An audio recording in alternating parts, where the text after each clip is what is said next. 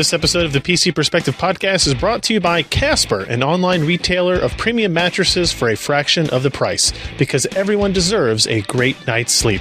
Get $50 off any mattress purchase by visiting casper.com/PCPer and enter code PCPer. Hey everybody, welcome to the PC Perspective Podcast. This is episode 386, being recorded on February 10th, 2016. I'm Ryan Shrout. I'm Jeremy Hellstrom. I'm Josh Walrath. And I'm Alan Malentano. Welcome to the show. Josh, is the 386 your favorite processor?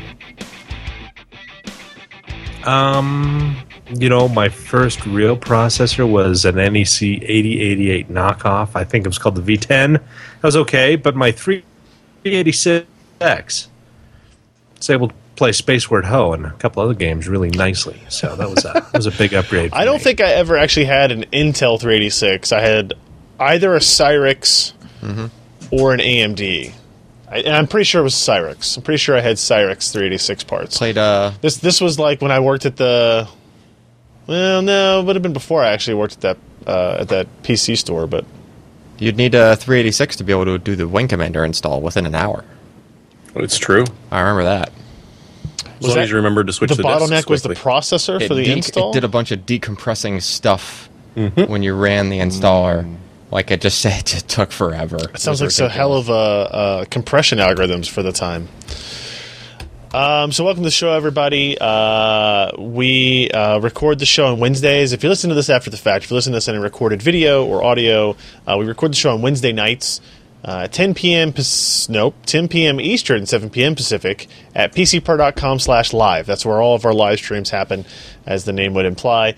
And if you want to come hang out, we've got a chat room. We talk back. We don't really, I guess, talk back. We talk with you guys. We do pre-show banter, post-show banter. So if you want to come hang out and see what all that's about, you can go to pcper.com/live. If you need a little gentle reminder, we do have a PCPer Live mailing list. This old-school email mailing list here, guys. If you go to pcper.com/subscribe, you get this little page here that asks for your name and your email, and it signs you up for our mailing list, where we will send you a notification, usually like an hour, 2 hours, 3 hours before we actually do a live stream. And if we're doing some special event, whether it be a racing stream or we have some people in studio to do some informative live stream discussions, we usually send that out a day or a couple days in advance so you can plan accordingly. Call in, work sick, whatever it is you need to do to make sure you're there on time.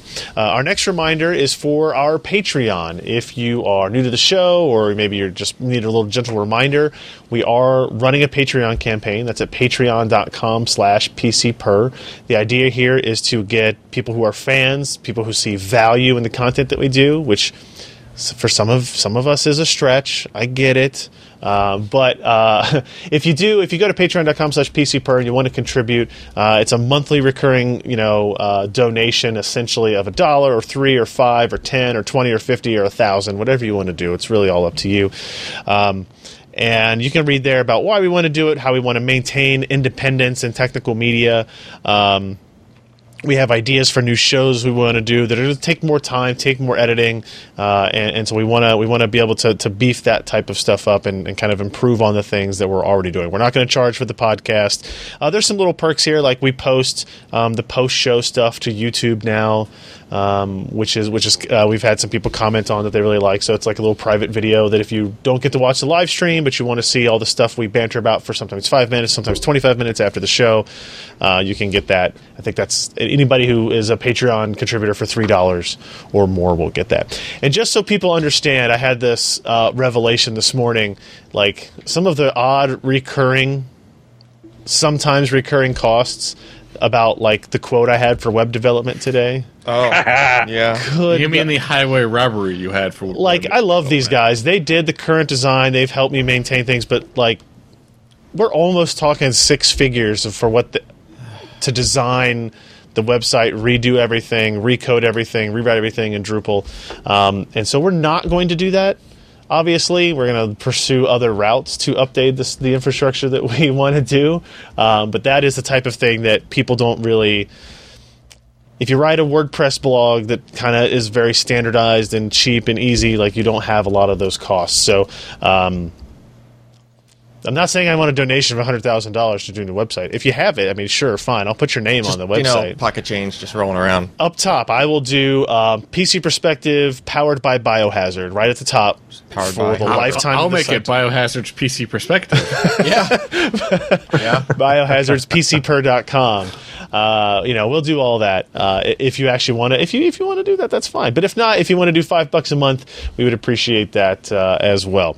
We have some upcoming events in February. Well, no, in March at least, including this one. Jeremy, you wrote this post up. What is going on here on March 5th? Well, the Fragging Frogs are bringing you another VLAN. We're now at an even dozen of these great things, which if you've never participated before, get your arse signed up. And if you have, you know just how much fun it really, truly is. The boys, Lenny and them, put in a lot of effort into this, reaching out to various people to sponsor this. There are prizes, but as much as fun as it is to, win a prize or two, the real fun is hanging out with this crew who are all awesome and playing the games. And it doesn't matter where you're from. We've got crazy Norwegians and Swedes that kick off at 2 o'clock in the morning their time and don't log off for about 24 hours straight. Just show up. Aussies will show up early and leave early, or show up late and hang around. But it will go on for quite a while. So it'll be March 5th, starting at 10 in the morning, Eastern Time, and it ends when eventually we just get so tired we can't kill anymore. Now, interesting, we'll talk about, we're actually going to have another event the very next day as well. We'll talk about that at the end of the show, but it will be a busy weekend for PC Perspective with the VLAN. The VLANs are fun, so imagine everybody gets into a TeamSpeak server. There's a bunch of different rooms for each of games that are being played. It's a whole lot of fun. And if you're somebody who's like, you play a lot of PC games, but you don't have a group that you want to play with on a regular basis, this is a fantastic way to get introduced to people. Or you can just go right into the forums now at PCper.com and go into the Fragging Frogs, the gaming forum, and talk there. A great group of people there. So March 5th, Saturday, mark your calendars for that. And also mark your calendars for March 6th, but just put question marks by it for now. Just know that you will have that day fully reserved as well. So let's get into... You will be scarred for life. You will never forget it. That's true. Absolutely the case. Alan is working on all kinds of ideas to make sure that's true. Yep.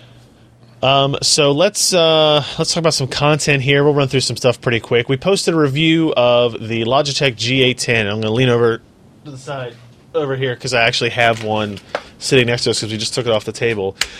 So this is a keyboard, guys. Look at the back. Have you seen No. it? Yeah, actually, I actually do like the back of the keyboard. I'm trying to see how much it Shame actually you comes don't get to through. see. Like they actually put a design back there. Yeah. It looks kind of cool. You don't think there's any purpose to this, do you? Other than It might than be. just, It might actually be reinforced. Like I don't know. yeah, making it stronger or lighter or cheaper or something. Kinda. It's kind of heavy, right? And that's actually a plus in my book. Yeah. So the keyboard on my desk is the G910. It's the big Logitech keyboard that has all the G keys on it. It's got like the wrist rest. It's a very gamer-centric gamer design to it. They released the G410 sometime in the fall of last year, which was a 10 keyless version of that variant of it. But it also was lighter. It had like a plastic backplate instead of a metal backplate internally, so Right. it sounded very different. It felt very different. I wasn't a huge fan of it. This is the 810. It's much, much closer to the 910 in terms of its design and Yeah, it looks build the same. quality.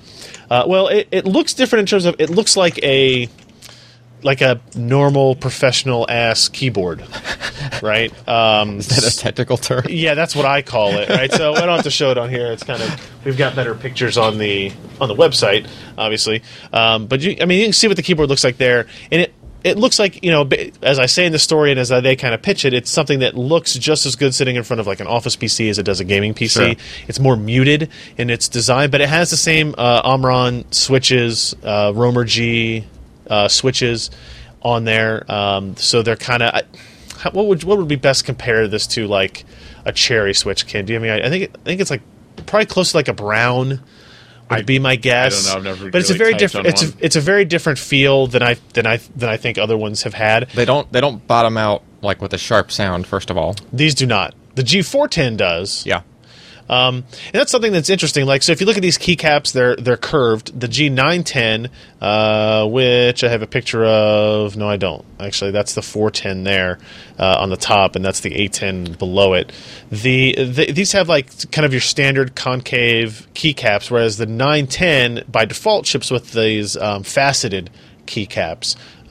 Which some people apparently don't like how they feel when you're typing. I love how they feel when you're typing. So that's actually what I'm using when I write stories and stuff here on the site. It's like a reverse bevel.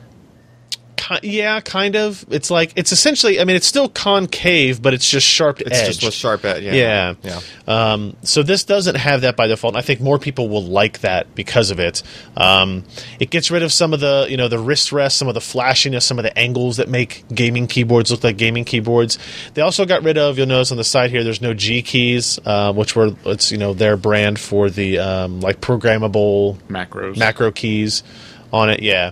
And the G910 actually has the ability to like let you record a macro in hardware without having to go through their software. There's like a record button. You hit your thing and save it to whatever you want. They make up for that on this by in software. Once you install the Logitech gaming software, you can actually reprogram the entirety of the function row, the F keys. Right? Okay. And you can have it profile based too. So meaning when I start this game, load this profile. Oh, that's a good idea. So, like when you start up EVE Online, it'll reprogram all the F keys or something if you wanted it to. I'm just saying. Last time I played that game was a test display here. When did you ever actually need F12? That's true. Let's be honest. Yeah. And so, you don't have to program all of them, obviously. You want to keep F4 so you can close out that game real quick or whatever. Do whatever you want to do.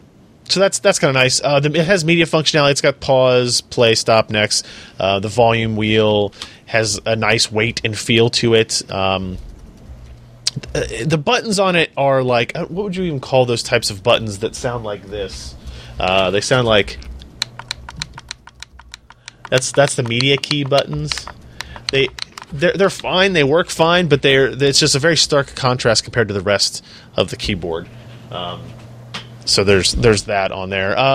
What else is it? The bottom of it looks fine. It's got 5 big rubber feet on it as well. That if you lay it flat, it's not going to move around. And then it has 2 different height adjustments for the keyboard stand. There's a picture, a graphic of the Romer G keys, and it is RGB as well. Of course, I guess I didn't even really say the whole name of this. Right? This is the Orion Spectrum RGB mechanical keyboard. So the RGB obviously means that you can change the key colors to whatever you want in software, just the way you did with the G910 or the G410. You can sync it with your mouse if you have a Logitech mouse, sync it with your headset, all that type of stuff. You can do different patterns, and you can set these key colors based on profiles as well. So, certain games you want to play it with just WASD enabled, right, and everything else black, so when you look down, you know exactly what you're looking for, those types of things. And then here it shows some of the reprogramming of the function keys. It is not a cheap keyboard. It's $159. But in terms of, like, mechanical keyboards, that's not really super high. No, it's not. Is it? It's kind of like average. In there, right? Now, the only problem I have with the pricing is that the G910 is, like, on sale currently for, like, $139. So the higher end keyboard with more functionality, again, it is very different styling, so it's going to appeal to a different person, is my guess. It's actually less expensive than the 810. So either I expect the 810 to come down as well, the 910 will go back up after whatever sale they're running on it currently. I like this keyboard a whole lot. I don't like it enough to replace my 910, but I'll probably make this keyboard the keyboard on the gaming test rig from now on, just as a secondary machine. It is currently, if you buy this keyboard, it comes with a copy of Tom Clancy's The Division as well. That's the first time I've seen a keyboard game pack-in. Yeah. So it's a keyboard pack-in game. That's a solid $60 game. It's not out yet. The last beta just ended. I think it comes out like this month. Is it February? I think it's March. Might be March. Not everybody, but most people I've seen on reviews of the beta have all been very positive on it. I didn't get a chance to play it, but it's apparently supposed to be like Destiny, but good. No. Right. And also on the PC. So check that out check out the review if you want some more thoughts on that. And then like I say in the article, keyboards, much like mice, are very much preference based. Like things. It's hard to have a like a very agnostic review of it. Like either you like how it feels or you don't. So Yeah. check that out. G810 on that. Let's talk with Josh real quick about ARM using. There's a lot of letters in here, Josh. ARM leverages UMC's latest 28 HPCU for budget SoCs. Well, we're just in time for my stream to start breaking up, so prepare yourself. I'm ready. Okay.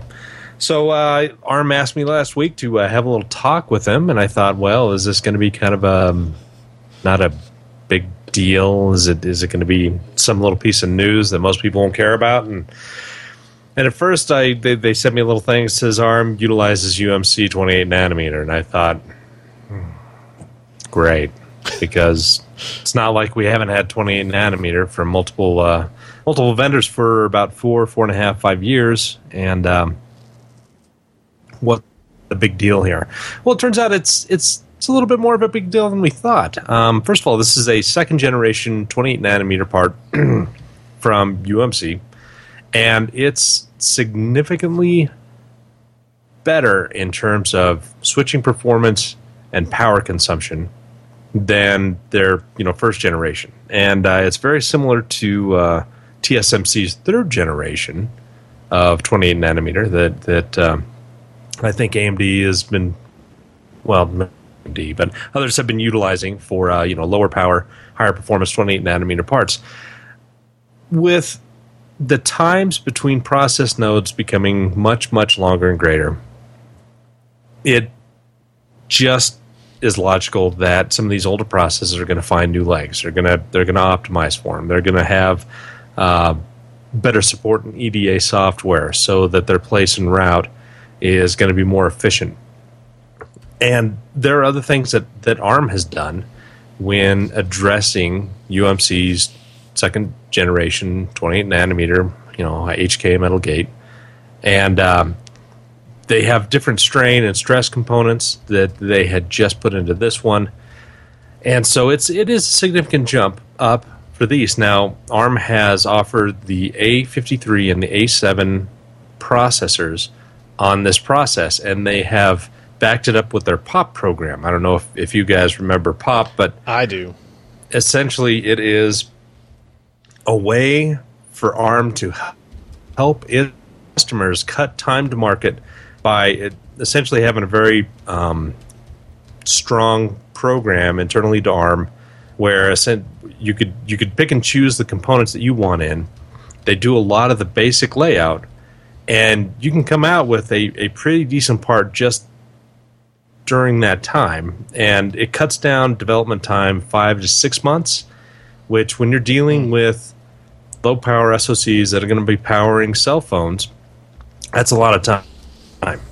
And so I think they came out and said it's like 200 milliwatts per core for 1.7 to 2.0 gigahertz, and that's just right off the bat after kind of they throw all the pieces into the hole, and they stir that up, and ARM spits this back out, this basic design in RTL, and then they can spend several months in hardening that design to more adequately hit their bins and yields and speeds and voltages for these products for whatever they're going to do. And when you combine all these things together, and plus what I thought was kind of interesting is some of the design rules that they use for 14 and 16 nanometer FinFET, they were able to port those back to 28 nanometers. So even though they're not utilizing 3D structures in FinFET, and they don't have like fully depleted channels and all those goodies, the actual layout and some of the other layout characteristics that do not only just die size and spacing, but also signaling speed and power have been optimized on 20 nanometers. So when you've got these lower end parts, the A53 and the A7, when you apply those to this HPCU process from UMC, you're getting a couple advantages here. One, I mean, it's going to be an expensive SoC. Bless you. I think. Yes. It's going to be a very inexpensive SoC because the one thing about 28, everybody's got it. And there's a lot of line space out there. And they want to sell it, and they're going to be competitive because they want to keep those fabs busy and wafers rolling through. So it's very inexpensive. They're going to get better power, speed characteristics. They're going to get fast design times because if these decide to utilize the POP instead of just licensing the designs and doing all the work in-house, which is pretty hard, and you've got to have some serious engineering talent to do that. But in the end, the consumer really takes advantage of it because they're going to have budget and mid-range phones based on these SoCs that are very inexpensive, have longer battery life, have pretty good performance, and for a price point that is really affordable for pretty much everybody. So it's a bigger deal than what you would initially expect, because when going into it, and I read it, and it's like ARM is going to 28 nanometer with UMC, I thought, wow, it's groundbreaking. But once they actually started talking about some of the advantages and some of the things that I hadn't really thought about, it's a good product and a good fit. I had asked them also, so why would you go with 28 nanometer rather than, say, GlobalFoundries 22 nanometer FDX, which is their FDSOI, a fully depleted SOI product, which is still planar, so it's less expensive than doing FinFET. Well, the problem there is only one guy right now has that, GlobalFoundries. We don't know how many wafer starts a week they're doing through there. It's still a new process. They're still working through it. So, price per good chip is going to be significantly higher, even though the advantages of the planar FDSOI is because of the design. There's, I think it's called back bias, that essentially the standby energy power is a lot lower and the leak a lot lower, but they don't sacrifice any of the transistor switching speed in 22 FDX. So you can have these really high speed parts, but they can go into these low power states, and there's just not a whole lot of leakage there. So for like wearables and things that will last all day in low power modes, this is a fantastic process. But again, we don't know how availability is. We haven't heard much about prices. And you've got to adjust design rules and wait for the EDA software to adjust to this new process node from GlobalFoundries. So when you start looking at those things, it makes a lot more sense to go back to 28 nanometer. And plus, these are small SoCs anyway. So you're going to get tons of them in a wafer.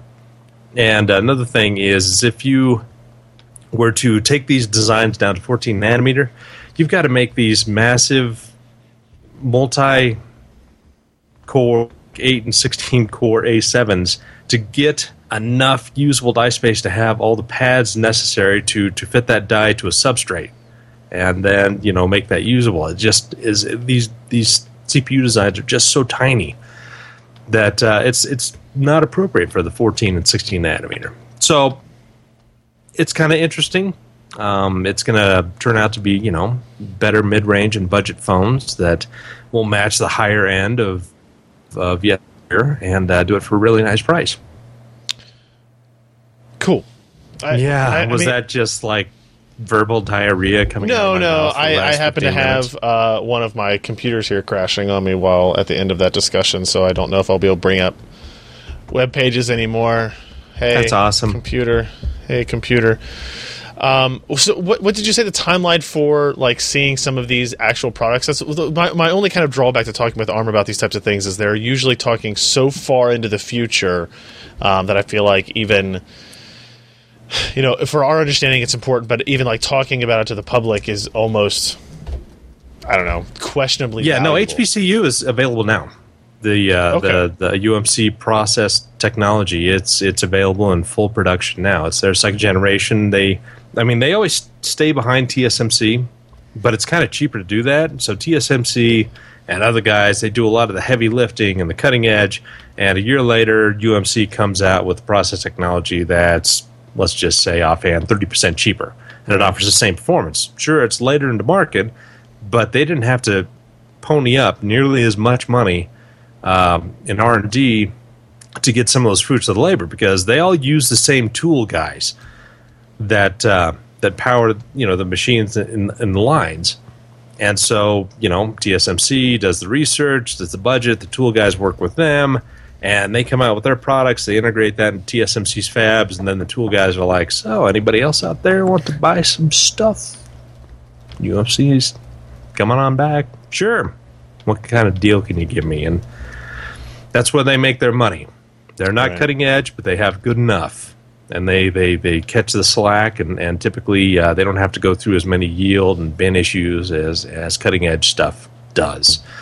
But yeah, it's as far as I know, 28 HPCU is available now, and you could see products in between 9 and 12 months from now utilizing this, depending on if they use POP and if they do a whole lot of hardening on their end, and who knows. But yeah, it's maybe 9 months from now at minimum, we'll see a new generation of very inexpensive smartphones being powered by this. All right, up next, let's quickly go over Lee posted a review of the EVGA 750-watt GQ power supply, which I imagine is very well dressed. Yeah, right. Probably. It knows how to pose. What do you think? Does that look like? Ooh, yeah, very svelte. The 750 GQ, great quality, great value. I don't know if that's really a tagline for the GQ magazine. I don't think that really matches up that well. But this is like, guys, if you didn't know it, EVGA is pretty serious about making power supplies. Like, they make a lot of power supplies, and I'll make a comment on it at the end here. But this shows you, this right here is a list of all of the 700 to 750 watt power supplies that EVGA currently sells on the market. So look at that list here. The Supernova G2, Supernova P2, the 750 GQ, the G1, the B2, the next 750B, and the 700B bronze. That's a lot. That's a lot of power. And I don't think supplies. any of these are over 18 months old. Yeah, I don't feel like any of these are legacy devices in any real capacity. But nevertheless, this one is an 80+ gold model, rated at what do we got here? 62.4 amps on the 12-volt line. So pretty modest in the grand scheme of the power supplies that we look at here. 750 watt, kind of on the low side, honestly, for power supplies that people are actually wanting to send out for review. They like to send out more of the flagship. They do make that line all the way up to 1,000 watts. Yeah, that's true. To 1600? EVGA makes the 1600. Not in that line. Not line in, is the 1,000. GQ series. Yeah. So this is not a fully modular. It's partially modular. You can see... let's go to the next page where you can see a picture of the back here. So, but everything except for the power connectors? Yeah, so everything except your ATX and the 8-pin power is on there. I like that. I'm a little disappointed in EVGA for calling them VGA 1, 2, 3, and 4, even though their name is EVGA. What do you want them to call I don't know, it? GPU? Yeah, but then you could think any GPU could plug in, and not just an EVGA GPU. Not just PCIe.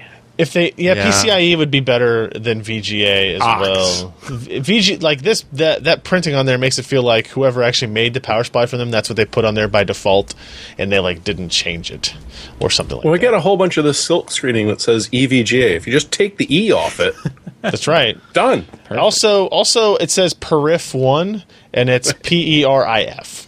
Yeah. Which is not how peripheral is spelled. But just so you know, it's on there. But still, so this is, like I said, this is one of the lower cost units, or one of the lower cost lines, I guess. So you're not going to get the really long cable designs or infrastructures there. I still like looking at the inside of power supplies. Look at the size of that cap. That's pretty We big. like big caps. We cannot lie. Yeah, Look at that coil. Yeah, that's... That's Show a me nice the wrapping coil. on that coil, if you know what I'm saying. I would, but no. Then So, good. I mean, if you're in the market, I think 750 watts is a good power supply for somebody who is buying like one high-end GPU and is maybe possibly considering 2 down the road. Yeah. You could probably get away with the 650 as well, but 750 is kind of like a good safe spot for overclocking, multi-GPU, whatever you want to do. This particular unit is as low as $79.99 on Newegg, actually. Wow. as of February. So it's actually fairly low cost.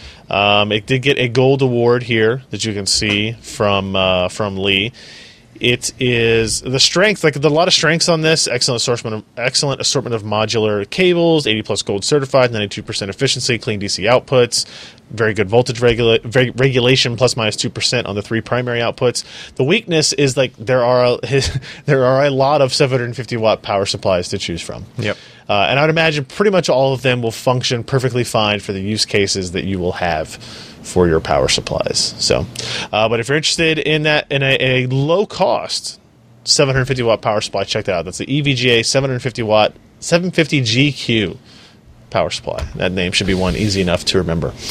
Sebastian also posted a review this week, I think actually just today, of the Phanteks Enthoo EVOLV ITX enclosure. And this looks pretty awesome. I'm not going to lie. So the EVOLV ATX, like there's a big version of this case. This is the mini ITX variant of it. Very similar design, obviously. When we asked which one to send us, we said, well, obviously red and black is popular with motherboard designs and stuff. So let's go with that. So this is what the inside of that case looks like.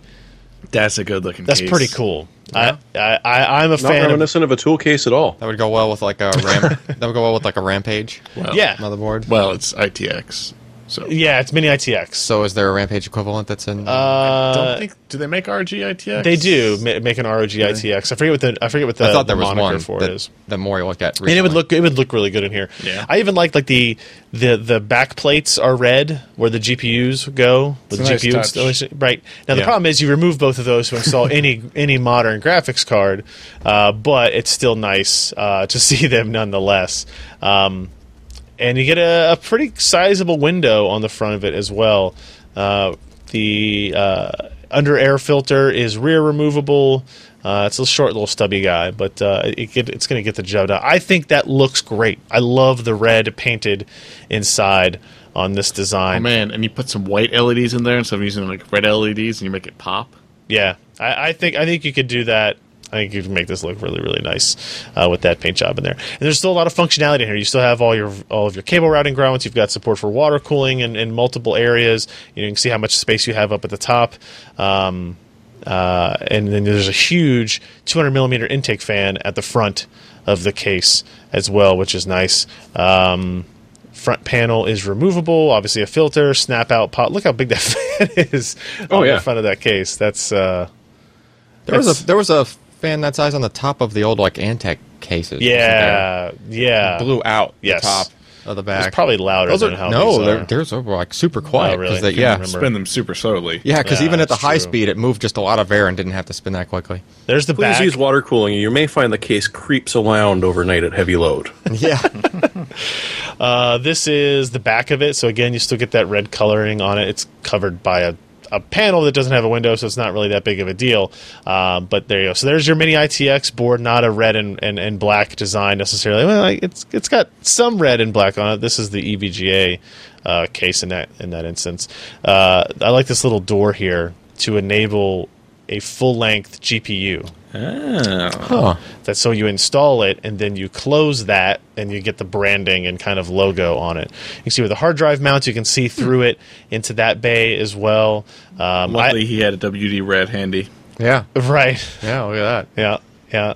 You can make everything match inside this. It comes with those zip ties kind of pre-installed, or not zip ties, those Velcro straps pre-installed, which are actually really nice. You don't have to worry about finding the zip ties or, I forgot to. This happens to me all the time. I will zip tie cables on the back of a case and then forget one of the power cables or need to move it, and then gotta cut I the had to zip cut tie. it Yep. and get another one, and it's a pain in the butt. So having these Velcro pieces. Look at that lovely hand model in that picture there. You like that? Ooh. Yeah. You like that? Yep. Toolless hard drive mounting, all that good stuff. This is one of my favorite parts about this. You see this? This is a slide-out mount for The fans? the like water cooling at the top. Like if you have a self-contained water cooler for your CPU, right? This slides out on rails. Okay. You mount it to that, so you don't have to like go through the top of the case. And then you just don't- slide the whole thing You just in. slide the whole thing Like in. with the motherboard, even maybe. It depends on how long the tubes are on Right. it for that. Well, what I mean is you can like put the motherboard in set it in and slide that in at the same time. Yeah. And the full-size version of this has that case as well, which is why I think I'm using the large version of this case on the Twit VR system build that we're working on. So he went through the tests on this. You can see what the performance is like. It's a good case, and the best part, look at that completed build, right? So you can see how like the Phanteks logo and the door kind of covers up the back of the GPU. That's pretty tight. Yeah, I think that's pretty neat looking for a total system build on that machine. Faux show. And the cost is insane. Yeah, what is it? $65. $65. Well, 70 right. Yeah, 65. Yeah. I think it was at Newegg, 69 at Amazon. That's real cheap. It's insane. Yeah, that's real cheap. Yep, there it is. Good fit and finish. Only one left. You better order it now. There's more on the way. Okay, all right, thank you. I appreciate that. So that is the Enthoo Phanteks, Phantekes, just so everybody knows who's listening on the audio version. Enthoo, Enthoo. It's a weird spelling. EVOLV, EVOLV. It's a weird spelling. ITX. They got one thing right. That at least makes sense. But the one thing they got right is just an acronym, right? It's like it's not a word. So EYETEE. Yeah, exactly. All right, now we're going to take a quick break to thank this week's podcast sponsor. This would be our friends at Casper. We are excited to welcome them back to the show. It's been a while. Maybe a couple of months or so before we got to talk about sleeping, which is one of my favorite things I miss doing. And so I'm very excited about mattresses now. Casper is an online retailer of premium mattresses at a fraction of the cost. They are revolutionizing the mattress industry by cutting the cost of dealing with resellers, going to stores, all that garbage, showrooms, passing that savings directly to the consumer. The benefits of Casper is that it is a mattress that is obsessively engineered at a fair price. It uses two technologies, latex and memory foam, for better nights and brighter days. Now, here, we haven't really had bright days. We've had mostly overcast days, but that's not really the mattress's fault, as far as I can tell, right? It's just crappy weather. A lot of snow. Do those mattresses get, like, cold? Do you notice that it's cold when you lay in it? Because they're dense. Right, so like, there's not like a bunch of space in them with coils and springs and stuff. Well, sure, but I mean, like the ones that are nothing but foam tend to be cold. No. Like, so yours has like latex layer on top. Like, Yeah, I have yeah, a memory yeah. foam mattress, but it's just solid memory foam. Yeah. And It's like temperature-wise, it's been. I haven't had any issues, and it's also that was one of the worries about getting one because we'd never had a mattress like this before, is that it would get too hot during the summer, right? And that definitely hasn't been the case either. So my wife and I used one of these mattresses. We went through the process of the unboxing. It is very comfortable. It is something that takes... If you've only been on a normal like spring mattress, it will feel very odd the first couple times you sleep on it. And that is why Casper is gracious enough to give you 100 days to use this mattress for free. If you don't like it, you can send it back. Right? Like that's a pretty good return policy, and it's better than sleeping or trying to pretend to sleep on a mattress in a showroom for 30 seconds at a time and actually figuring out if it's a worthwhile investment for you. You buy it online, it's risk-free. Like I said, 100-day period. You don't have to lie down in the showroom to do it. And apparently, statistically, lying on a bed in a showroom has no correlation to whether or not it's the right bed for you. I don't know how to back that up statistically. It's never worked successfully for me. You don't get to spend the night. I feel like they should send me the statistics so that I can tell people about that next month about it. So all Casper mattresses are made in the USA, which is obviously a big positive as well. So get a Casper mattress. How do you return the mattress? They come and pick it up. Oh. Right? They send a courier out to you, so you don't have to stuff it back in the box that it came in, which is back in the bag. Right? You don't have to like do the vacuum suck thing to get it back into the bag that it was in, because you actually cut the bag open, so that would be a very difficult process. And they don't ask you to roll it and duct tape it or anything. All right. So they send a courier to come take it from you. Right? And then I think what they do is they either recycle it or donate it, because they're not going to resell a mattress that's been used. Sure. So, you can get a Casper mattress for $500 for a twin, $950 for a king size, and if you compare that to industry averages, that is an amazing price point. You can save an additional $50 as one of our audience members by going to casper.com/PCPer and use a promo code PCPer. So that's casper.com/PCPer, and then use promo code PCPer, and we thank Casper for their support of this amazing PC Perspective podcast that you guys listen to every week, most every week. So what if you have a latex allergy? It's artificial latex. It's not natural latex. Yeah. Don't lick the mattress. Well, I mean, it's, whatever you got to do, right? You know what I mean? So we thank them for their support. Let's move on to news items of the week. ASRock taking away your overclocks. Really? If you weren't supposed to have them. Yeah.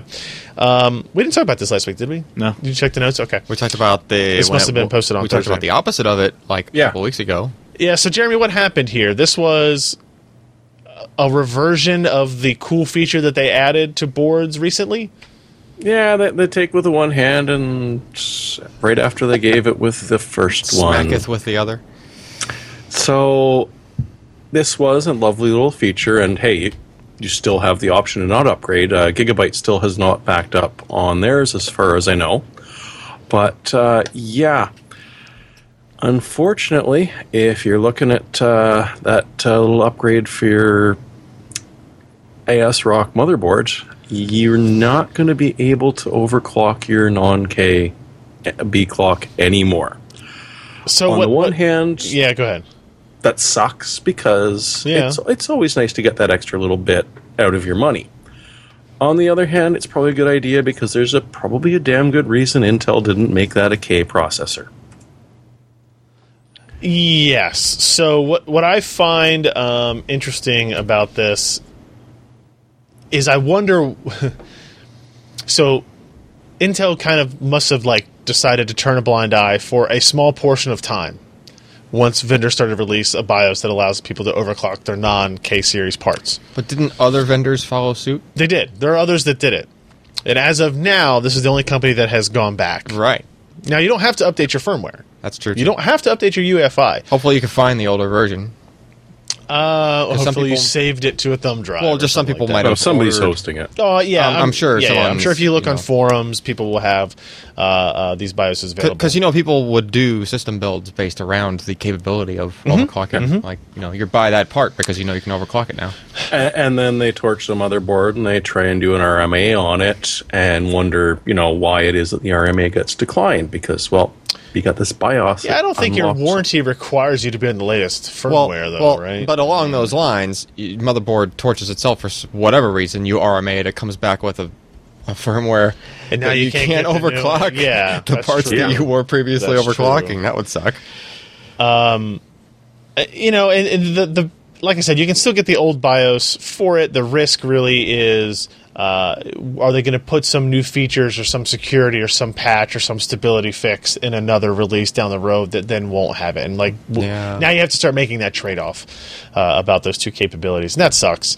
And I would assume if ASRock is doing this, that we would see the same kind of backpedaling from the other vendors as well, from Gigabyte. Did MSI do it, I think, too? EVGA did it. EVGA did it? I mean, with something like this, though, there's enough of an underground already that edits BIOSes and makes custom ones that they could just figure out what part of it. Idea. Well, but now there's an easy thing to make a diff off of, right? The only changes is microcode and that feature change. So people can figure out where the microcode chunk is in the BIOS. So they just figure out where they patched their tool to make it so that their BIOS, menus, so you couldn't overclock, and they could just put that right back in, like future BIOSes. Viewers, don't go flashing random BIOSes from the internet to your motherboard. Yeah, that's never goes. It's like badly. a thing that a lot of people do. Yeah. Oh, it's also a thing that could totally brick your motherboard. Sure. Yeah. Good. Or do worse things. Yeah. Or that, yeah. I mean, keep in mind that, a BIOS with bad intentions can do a lot of things to your... Sure. It basically tells the processor how to process. Yeah. Right? At the beginning of its startup, right? So it could be and also send all of your money to China. that has been in BIOSes. Like there has been malware in BIOSes. I think that's how you do it. I think you just write that in and also send all of your money to me, and I think the processor figures it out, right, and then sends all the money to that person. I think that's all the complicated it has to be. Okay. It automatically signs you up for a Patreon. I guess I have another edit in the podcast to make. It's interesting because when I ran K7M.com and AthlonB.com, one of my primary functions was hosting BIOS files. We even used to have a guy who would do hacked BIOSes. Yeah, of the good kind. Yes, not the bad kind. Right, not the Chinese or North Korean kind. Yeah, you fool. You fool. You know why we hosted those BIOS files? Because the downloads from Asus.com and Epox.com were so slow and unreliable that the T1 connection at the business I worked at was a faster way for people to download. It's only been until like the past 6 or 7 years that they've been decent. Yeah, downloads. that's true. That's true. Other news story. We actually talked about this last week. The Tomb Raider, Rise of Tomb Raider performance that I posted. I actually had an update where on February 5th, they patched the game with a totally new revision that added a bunch of new capabilities in terms of graphical changes. There's actually different options. Where'd it go? Different options in the menu. They added specular reflection quality to enhance resolution and reduce aliasing of specular reflections at some performance costs. They improved HBAO plus quality. They improved SLI performance. They fixed SLI glitches. They did performance optimizations for situations where Razer Chroma features are enabled. And they also, this one was interesting in the bottom, they enabled a warning message for users turning textures to very high or enabling SSAA to indicate high-end hardware is required. Basically comes up and says, hey, you need a lot of memory for this to work, so maybe you want to be careful about enabling. And they did not do that when we were running these benchmarks for the first time, right? So interesting little changes there. And there's actually additional options in the options menu, both before you start up the game and after you start up the game. So basically all the results we did beforehand were kind of like, as it turns out, they're not useless, but questionable at that point, right? So we had to test with a new version of the patch, and we also used the 16.1.1 driver from AMD as opposed to just the 16.1. Yep. So there was a hotfix to the hotfix? Hotfix to the hotfix on the AMD driver side. So we wanted to include that. We had some readers that were concerned about maybe that improving performance. And then we added in some multi-GPU. I wanted to do 2 Fury X's versus 2 980 Ti's, but I didn't have 2 Fury X's, so I just stepped back 1 to the Nano. The next one we had 2 of, essentially, is what we did.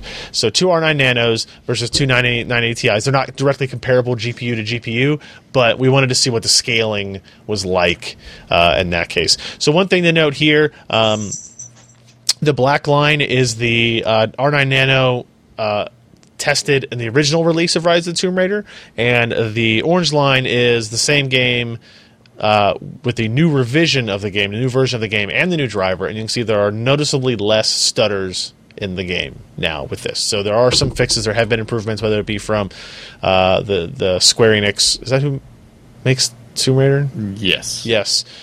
Developers or the driver or combination thereof. So the AMD did get some bumps there, even though it didn't change their frame rate really at all. It improved kind of the stutteriness of the game, both at 2560 and 4K. Now we look at multi-GPU, and it is SLI outperforms Crossfire, and we'll just say it like that, right?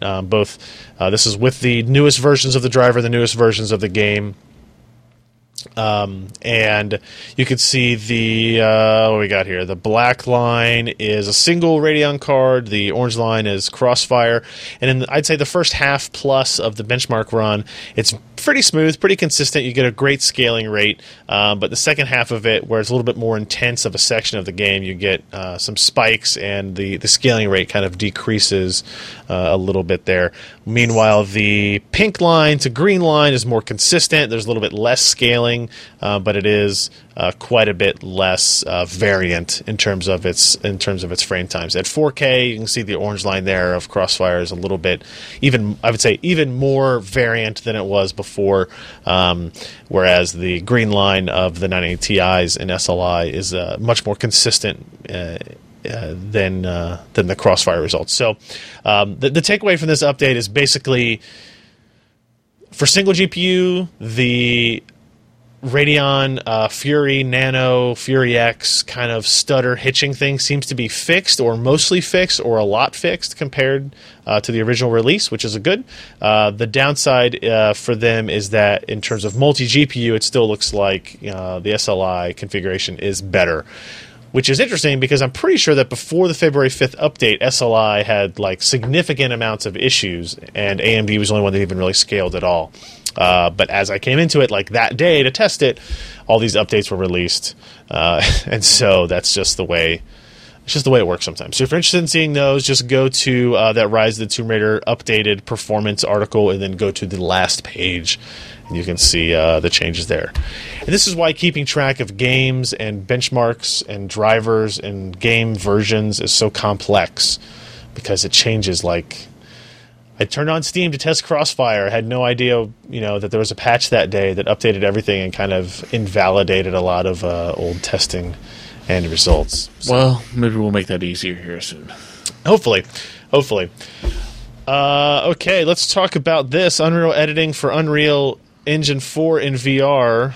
That was cool stuff, man. Yeah. Jeremy, did you see this? What did you think about how this all went? It's awesome. Now you can program just like Tony Stark and Iron Man. You're just sitting there waving your hands around, bring this in, take this away. It just works exactly like in the movies. Or, in this case, not so much, but... Really, it looks like he's dancing. He's a dancer. My name's Mike Ficker, and I'm a dancer. So now that's when a weird you're dance goofing off at work, you're not compiling. You're redoing assets. I see. But you watch, and the laser, grab it, twist it, pull it, bop it, put it down.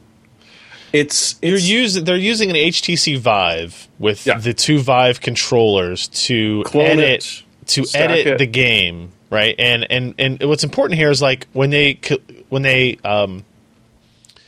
like select an item, right? All of the controls that you're seeing are the controls that are normally there in the editor, but you just have a different way of interfacing with them. And like he's showing there in the video the kind of the palettes of colors and then objects and shaders and stuff that you can apply. That is the same thing that would exist in the editor in 2D as well. But you just like select them, apply them. You're be able to move things around in a totally different way. So you're editing the game in 3-dimensional space in a VR headset, right? Now there's still some complication here. Like how does he move to the next section, right? To develop and work. But absolutely, there's limitations. But at the same time, when you're doing this on a 2D screen, and you're trying to design a level, you then spend a lot of time moving around. Did I get this exactly in the spot where I wanted it to be? With the Vive or with the Oculus, if you do it through that way, you're looking directly at the scene that in 2D is going to be represented as people are moving around, or as people pick up more VR goggles are going to be looking at directly. So it sort of takes away that, okay, I've done my creativity, did I get it right? To, okay, that's perfect, on to the next thing, on to the next thing, on to the next thing, and the review sort of happens towards the end, where it's like, well, okay, I could tweak this and that and the other thing. But intuitively for artistic design, it makes, like, ridiculous sense, and I'm kind of jealous, because I remember screwing around with the original Unreal Engine, and that was nowhere near that much fun. Okay, I'm going to pull light source here. Okay, run to the level. I put it behind the wall, didn't I? Do you guys think this is going to be, like, really tiring? Do you think, like... Looks like it. They're like, it's like standing desk, but, like, all day, and then also moving your arms around. It's like random flailing desk. Well, wait, you can use this while you're sitting, right? You can, but the whole point is... I mean, you could, but the point is to be able to, like, turn around... Do things, move so things. You sit around. on a bar stool. You can sit on a bar stool. Yeah, that doesn't sound like you'll get sick. That's true. Devs will find a way. They'll do something. It's pretty cool. They're going to show this at GDC in March, so I think that's pretty cool. It reminds me a lot of Ken. What was the name of that art demo I did? Pixel something from Google. There was a Vive demo from Google called Pixel something. What the hell was it? It's some weird name. Yeah, but it was like basically like, hey, be an artist and paint and use these colors and palettes and different brushes and designs, and you're painting in 3D space. It was really, really cool as somebody who has no artistic capability at all. It was still That really, reminds really me of the Disney artists that were doing that. Yes, they with had the a light pen. contest for that, right? Yeah. Yeah. Yeah. Yeah. So that is Unreal editing and Unreal 4. Oh, quick shout out to, we had 2 new Patreon pledges since we've been on so far. Sweet. Ron upped his pledge from $3 to $5. Ron Wagner, thanks for that. And then this guy, new pledge, Tom Swaggerty. I just wanted to say he has probably the coolest last name that I've heard in a while. I wonder if he has Swaggerty? svelte. No, he's just got swag. Okay. Right, that's it. But anyway, thank you guys for that. I just saw those emails come in. I thought it was funny. Also wanted to point it out. Other news: we have we have another keyboard. This one's from Asus. If you want to see the This is not Oh, a God, no, don't professional show ass it. keyboard. Don't show it. This is the exact opposite of the keyboard we showed earlier. So it's not professional ass. This No, it's just is there's the exact. ass in there That somewhere. is weird looking. So it is a gamer keyboard, as you might say. Okay. Right. This is the ROG Horus GK2000 mechanical keyboard, Cherry MX red switches under ABS keycaps. Hey, I know what that is now.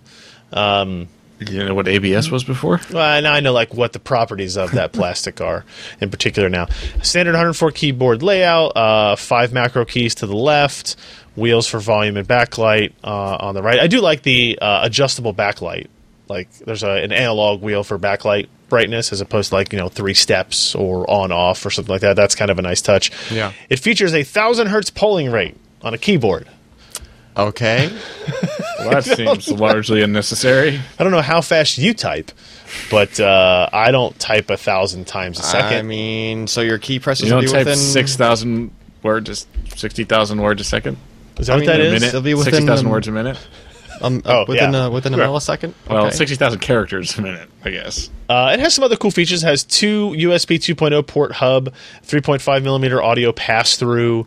That's an interesting idea. Yeah, I like that idea. I like the idea of having things on your desk that are like make the cable runs shorter to your face, your head, your arms, whatever it is you're attaching to. Okay. Right. It has very angular styling, large detachable palm rest. It offers adjustable red lighting to further enhance its appearance. So it's not RGB, it's red lighting, kind of in tune with the ROG branding, obviously. And it goes with their mice, goes with their mouse pad design over there as well. No idea on pricing or availability Too quite much. yet, but it'll be expensive. It'll be Yeah. expensive, but Probably more expensive than it should be for a It's single angled. color Angled backlight. for her pleasure. there are a lot of angles. Is this look like a place? The thing on the right up here, like probably for like putting your phone. Yeah. Yeah. All right, like it's looks like Does it that kind of look like rubber a pad. one-eared owl looking at you? No, that's the Strix I line. was gonna say that's their Strix brand. That would be It's a slightly modified one. that. No, this is something with a big monobrow. Yeah, Looks like a fighter jet. it does. It's Anthony It looks like Yeah, some of their there you go. laptops. Like some of their gaming Yes, laptops. no, it fits in the ROG design scheme for Yeah. sure. But it is, and I think a lot of people will like the way this looks. But I just thought it was ironic, being the keyboard we had talked about before. The G810 is kind of the exact opposite of what this is aiming for, right? Like visually and design style wise. But we'll figure out more about it in terms of release and all that relatively soon. Horus, Horus. It's probably a silent H. Horus? Horus? You think so? Isn't Horus like Wait, the wasn't- brand that wasn't Gigabyte Horus is using like, for their gaming laptops? It's an Egyptian. It's the owl god in Is Egypt. it really? See, again, that should be a Strix keyboard. Then they should use the Cherry MX Silence. Yeah, it's a stinking owl god. Yeah. All right. I told you, it looks like an owl with one ear. But does the owl god of Horus only have one ear? Depends on how he's depicted Well, on he's missing a stone lot tablets. of bits. We'll put it that way. Whatever. Regardless. So it's an owl keyboard. There you go. Thanks, Josh. You're welcome. I appreciate it. Looks like we're on to the another case launch here. This is Phanteks again. This is not a review. This is a news post. This is the Eclipse Series P400 P400S. Ooh, look at that underglow. It's got some underbody glow there. This is for the LEDs on your car, Alan. You know, match it. I don't do that. You don't have underbody No. LED lights? No. Why not? For your ground effects? The 90s called. They want your car back. Do you have ground effects? Do you have a fart can? No. No. All right. So you can He see does here. have truck nuts. This is Yeah, I totally rocking the truck on the nuts. back of his Volkswagen. Yeah. You can see the exploded view here of the Eclipse P400S. Looks like it actually exploded. It does actually. Yes, it actually does. There's a side window available option, added style from ambient RGB lighting on both models. Available in black, white, gray. Body panels are metal. Doesn't Okay. specify which, but it is metal. So there's that. I haven't seen many of them that are plastic. Yeah, I guess maybe not recently. This is a $69 case in black gray, $79 if you want the silent version, which is the non-windowed with like the sound dampening material. So you have to pay more for no window. It looks Well, like. we have to pay No, more wait, for wait. I'm sound sorry. dampening. The P400S pricing identical for silent window and silent closed panel. So it's Okay. P400 or P400S. So the silent, the Same S price. is for silent, and they would be $79 for the silent model. It's an interesting looking case. I don't know. We don't have like internal shots. For some reason, I like the green in it. Yeah. Who made the Razer Edition case recently? Was that NZXT? Yeah. And for something about that green glow, if it were muted, if it's not super overkill, in your face, like the blue LEDs tend to be Yeah. on things, I think I could. Green like shouldn't it. do that to you. Yeah. Because blue LEDs, F all of them. We looked at this at CES. The MSI GT72S Tobii. Tobii. You weren't there. This was the MSI thing. This is a laptop that has eye tracking technology built into it. Oh, all right. It worked better than I expected. I don't know if it was perfect, right? And I only spent 10 minutes with it. But the idea is it's using infrared light to look at your pupils, essentially, Okay. right? And it knows where you're looking to a very high level of accuracy. Okay. What was the game I was playing? It was Assassin's Syndicate. Creed Syndicate, and one of the gameplay mechanics of that game is that you fire a grappling hook, right? And if as you stand on one side of a street on the top of a building and look at another building, there may be 15 different places you could fire that grappling hook and attach it. And usually you have to turn. And usually you would the way you did it before is it's a third person game, not a first person game. Oh, okay. So you're looking behind the character and you kind of move a little bit, and like as you move around, different ones kind of get highlighted. Right. So you have to like pan. You move the whole character and you Yeah. pan the whole screen.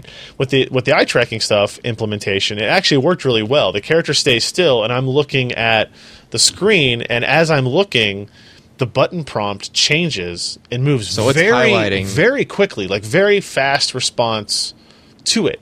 It was really impressive, actually. So is it emulating just like a mouse cursor? It is not. It has to be implemented into the game. Oh.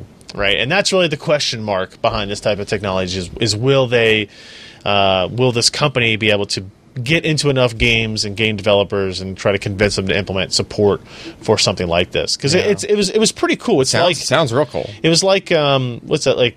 It's like a more advanced version of Track IR, right? Yeah. Like you could imagine if you looked down at if you're playing a racing game and you looked down towards the speedometer or something like that. Right? Changes the depth of. It changes depth of field. That would be cool.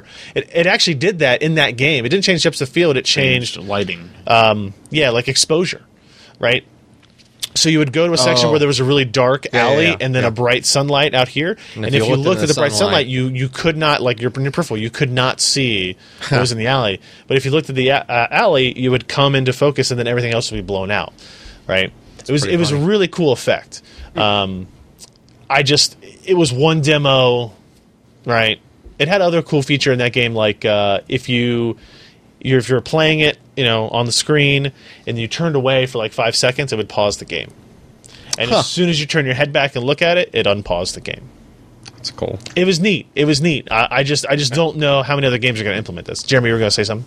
Well, I mean, if you thought the developer looked weird dancing around with his light sticks, they're also talking about this working inside Windows for scrolling, for selecting windows. So, I mean, if you're just like this at your screen, you're going to look a little weird. And Lord help you if you got pink eye, because they're saying select all and delete are also in there. So next thing you know, you just erased everything. Yeah, that'd be not great. So here's the video I did at CES. I'm going to try to fast forward here to... So you can see here, like, see where the LB button prompt is moving? Yeah. That is me looking at the screen. Huh. Right? That's... Because you can see the character is not moving, the screen is not moving on it. You're just looking at the different stuff? Yeah. It was really cool. And then here's the part where, I think this is here, where you can see it, right? So I'm looking at the dark area, and then I'll go back and look at the light area. And you can see how like the screen darkens and brightens on each side as I'm changing it. And it does it really quick. Like if I look back and forth really fast, it's doing it fairly fast too. So it was impressive. And I think Ken reminded me that they talked about this being this might come with the Division as well. So I think the Division might. Yeah, actually there it is. Available immediately. Toby will be bundled. This MSI GT72S G Toby will be bundled with Tom Clancy's The Division, and supports a variety of gaming titles, including Assassin's Creed Syndicate, Assassin's Creed Rogue, Arma 3, Elite Dangerous, and more. Elite Dangerous would be a good one. Okay, to try that so out. That's a much more impressive and list. Arma are already. Right.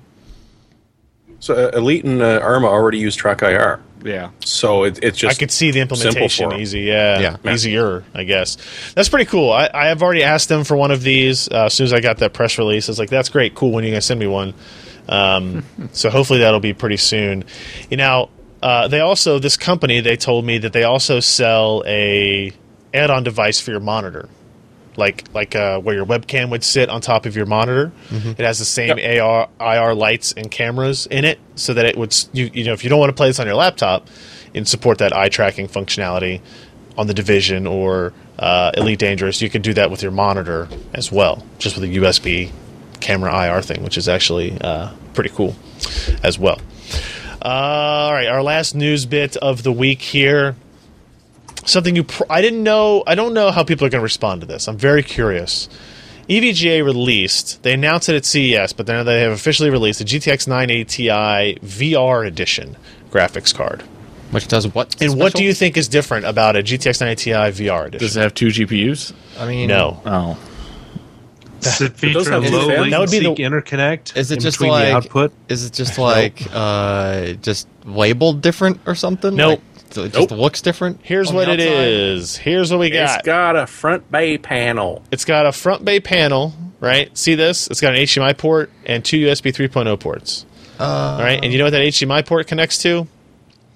It connects to My TV? The VR headset thing. Well, yes, that's its goal, but internally, Yeah. it connects to. Oh, come on, Jacob. Where's your thing in a video here? Well, it's got The video card has an HDMI port There it is. on the back inside the case. Oh.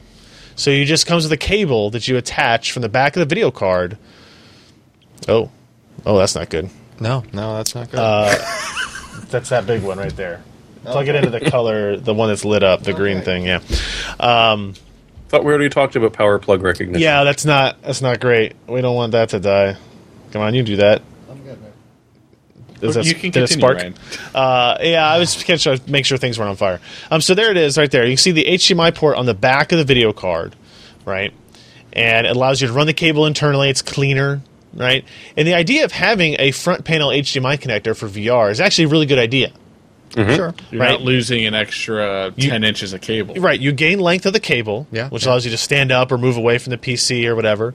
It means if you unplug it from the machine, to like take it to a friend's house or just put it away, you don't have to like reach around the back or whatever. How do the USBs hook up to the front panel connector?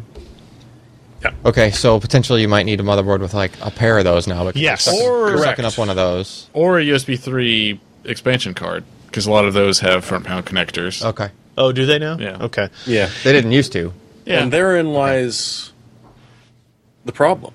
What's that? What? Well, last time I checked, Oculus wanted 3 USB 3s and a USB 2. Right. So in theory, what you would have is two USB 3.0 connectors on your case front panel. Yeah. And then two from this front panel, this 5 1/4 inch bay header. Also, another problem is a lot of cases that I like don't have 5 1/4 inch bays. That too. Right. So if you have a case, or you want to buy a case that doesn't have a 5 1/4 inch bay, that part of it, the whole card is useless at that point. Did you ever get an answer about the audio input for that? Not officially, but My guess is the USB 2.0. Yeah. it's USB 2.0, or it is USB.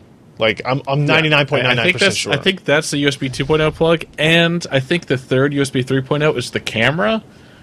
I expect it's the whatchamacallit that sits on your desk. So it's not You could your run that tether. behind it. Yes, it's you only need two for the tether, I think. Is that really a 5 1/4 panel and not a 3.5 inch thing with a 5 1/4? Yeah, it should really be both. Yeah, Yeah, but it's a if 5 a case 1/4. doesn't have a 5 1/4 inch bay, Some of them have it's 3.5. not going to have a 3.5 inch bay. Just saying. Yeah, but if my case has both, I'd want to use the one that's the appropriate Yes, size. yes. I mean, if you look at this picture, it is. Well, get out the hacksaw. It's the 3.5 with Okay. like an adapter. with an adapter. No, I don't think All right. it is. I don't think you can remove that. Well, that I think looks it like does. one It unit wouldn't that you have that can't seam remove. around. Oh, really?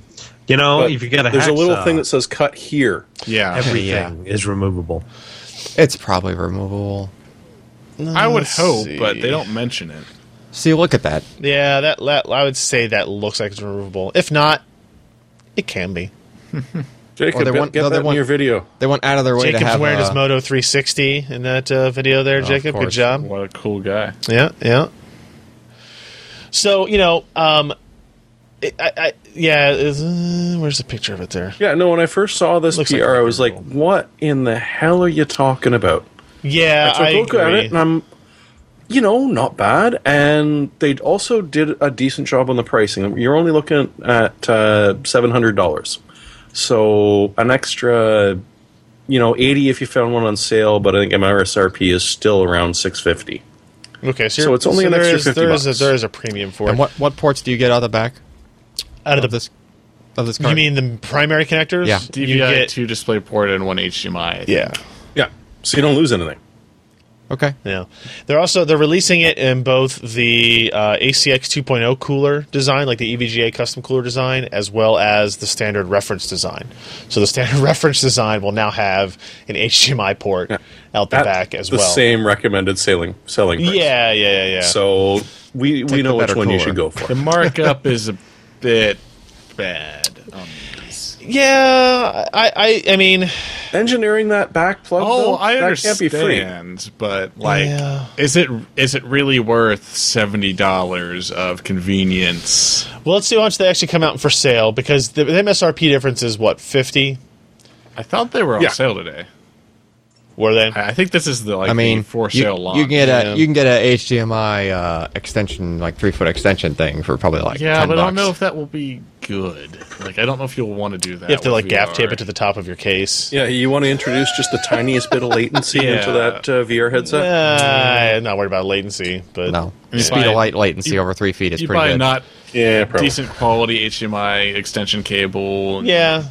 I think it's like so. This is where we're at. Like, so we're doing I'm still trying to prepare these VR build guides, right? And it's like, okay, for the high end system, I'm probably going to use a 980 Ti.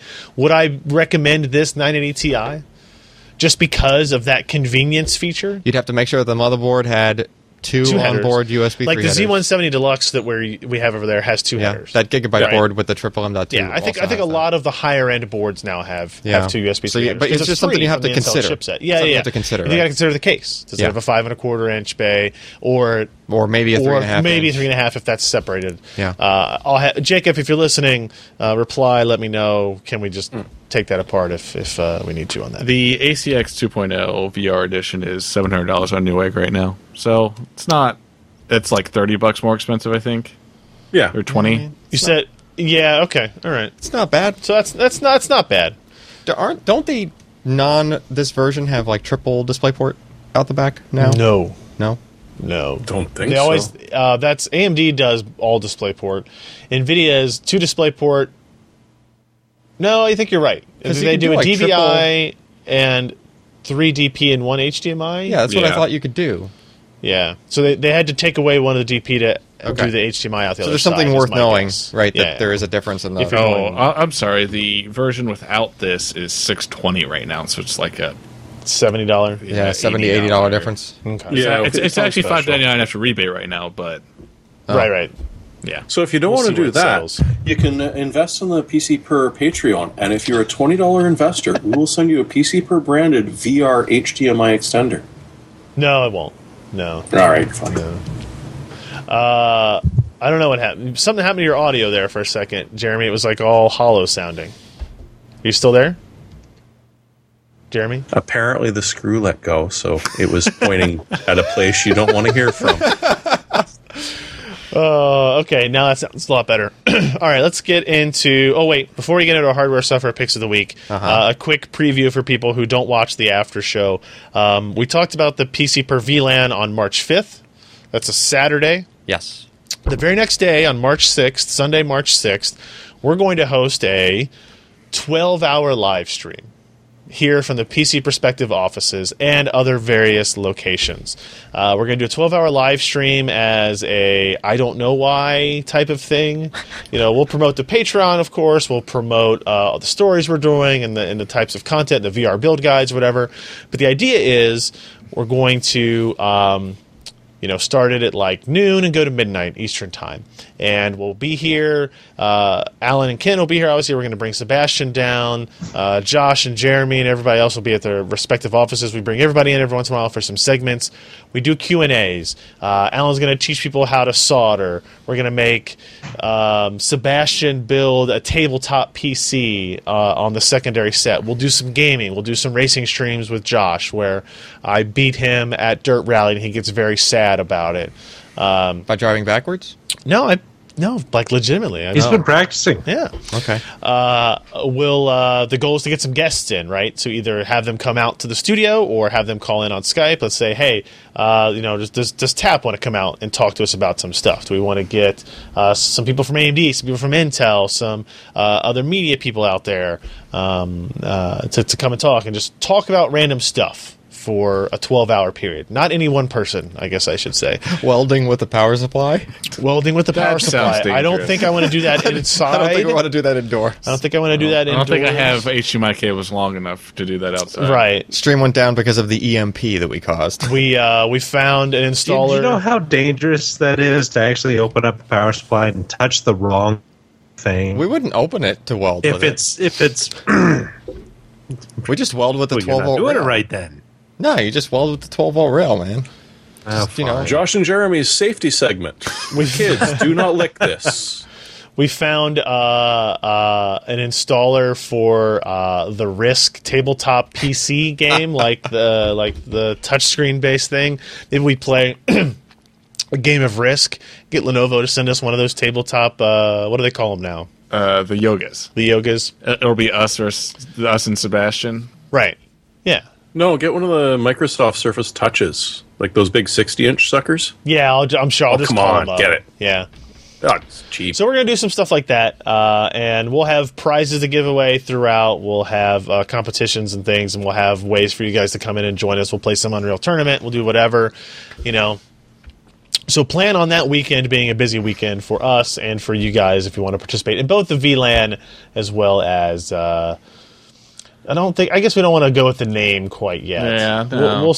We have Workshop a working name. We have a working title. We don't know if we're going to be fixated on that. So Just tune in and see who cracks first, because that's what it's going to be. It's going to be Yeah. one of us. I mean, you're going to see how many pizzas will show up having been ordered throughout the day. Jimmy John's, what time do they show up? Things like that. we can order pizza from two places and bet on who gets here first. Yeah. Tell them both. Whoever shows up first gets $20 tip. Right? Yeah, I think that's a good idea. Just, I can see the whiteboard with the pool going on and everything. Like, the guy knocks, and we're like, all of us They show up at the same time, right? And they We fight do have Betty one that's and- significantly closer than others. That's That might true. not We've be secretly fair. attached RFID tags to these two Yeah. pizza cars. Find out which route they take. All right, so plan on that. We'll have more details in the coming weeks as we get some of all that stuff finalized. Now let's get on to the picks of the week. I'm taking the easy way out here, and I am going to Well, now it's shipping in 1 to 2 months. Earlier today, it was not the case. The Logitech G810 Orion Spectrum keyboard for $159 on Amazon.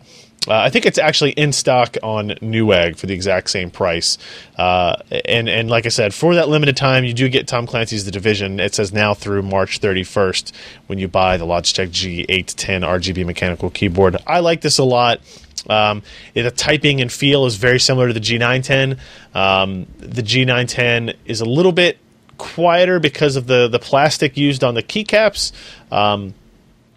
But if you're looking for something a little bit more reserved, a little bit more subtle than the G910, then the G810 is a fantastic way to go there. So, according on Amazon, it at least sold through whatever their initial shipment was because it was in stock earlier today, I guess. So keep that in mind. What do we got? Who's next? Jeremy? There's no easy way out. There never is. There's no shortcut home. Sing it with me. I won't. Thanks. You're not in tune. There ain't no easy way out. All right, so I spend too much time listening to grown adults make excuses as to why their cell phone that they've owned for 3.5 hours now has cracks on it. Yeah. And how I should approve them buying a new one at full price. So the OtterBox Defender, they hate it. Well, it's not. This is an S6. So lovely that they hate it's not tiny and thin anymore. I'm like, yeah, but I'm not going to, but I could drop it on concrete and it isn't going to give a shit. Yeah. So please, I mean, it's not waterproof, but it's water resistant at this point. So the people who drop them in pools have that split second to get them out again or to stare at it and go, oh, in which case I'm like, and yeah, oh, I've got a BlackBerry Q10 I'm not using anymore, and that's yours for the next 2 years.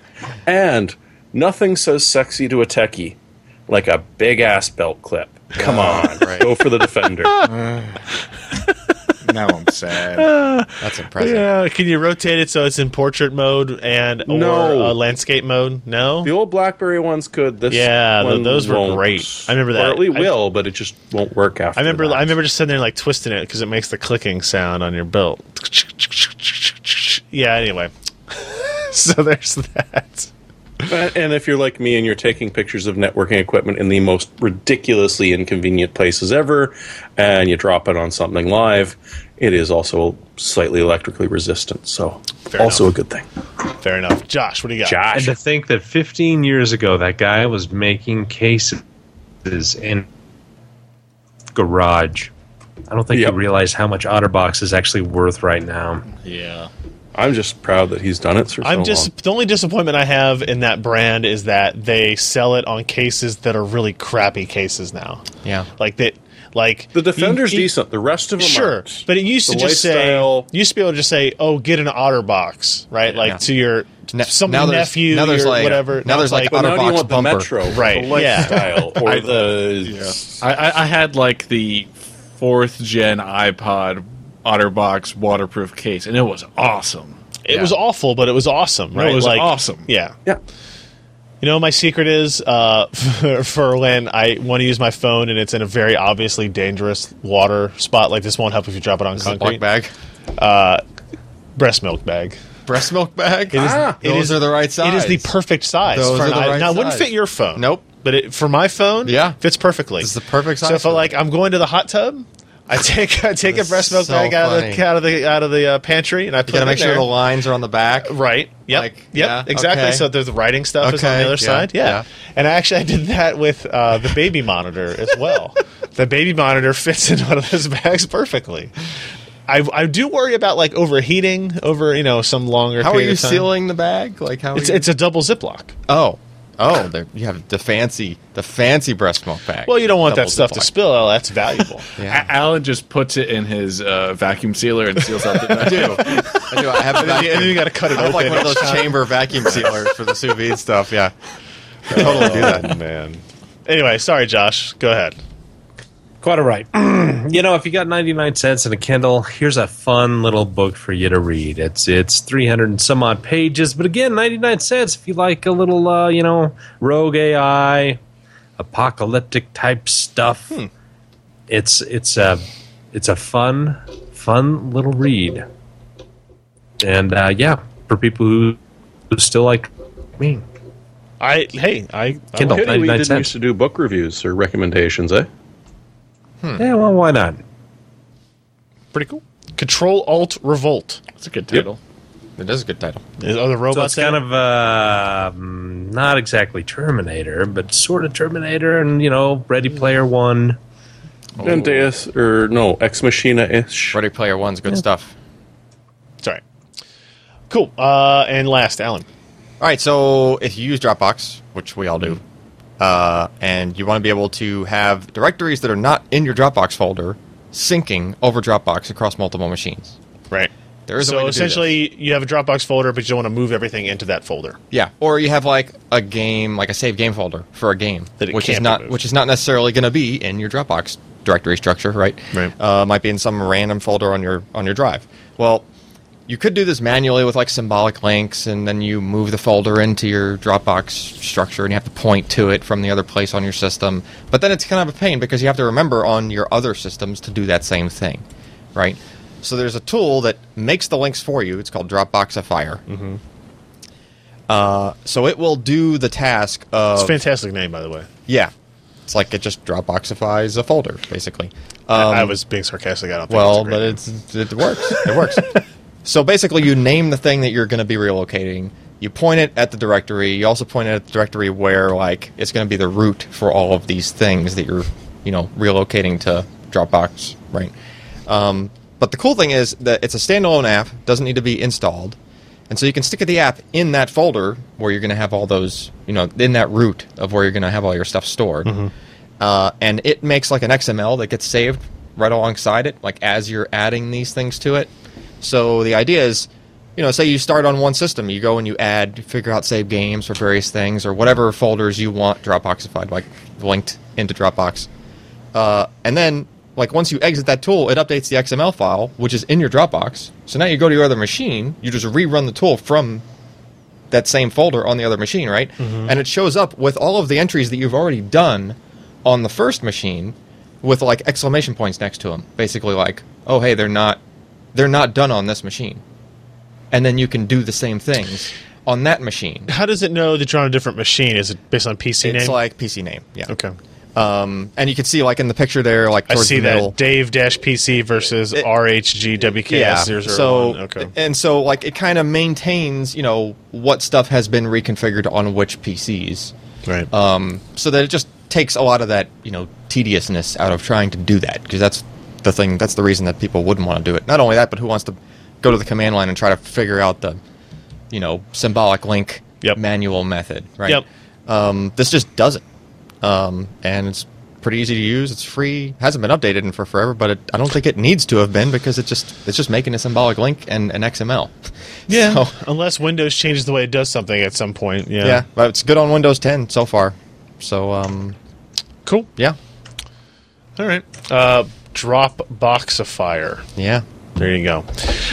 Real quick shout out to Anthony, who just did a Patreon contribution of $3.21. 321.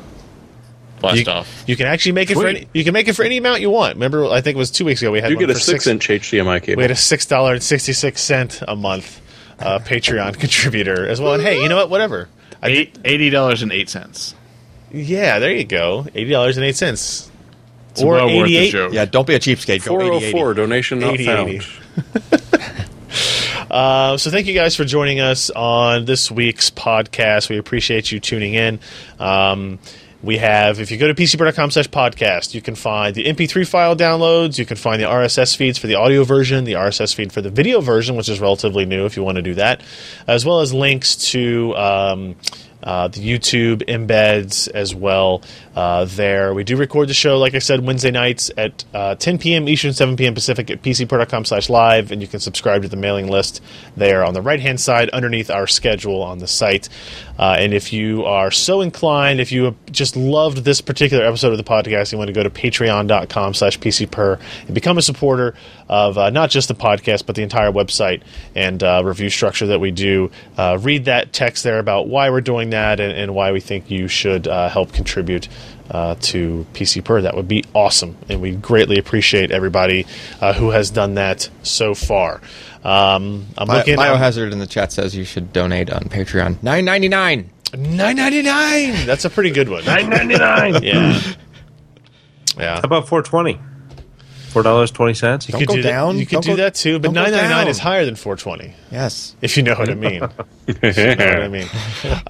So thanks, everybody. We will see you next week. I'm Ryan Shrout. I'm Jeremy Hellstrom. I'm Josh Walrath. And I'm Alan Malventano. Bye. Poor Josh. If you enjoyed this content, consider supporting in-depth technical content by contributing at patreon.com/PCPer.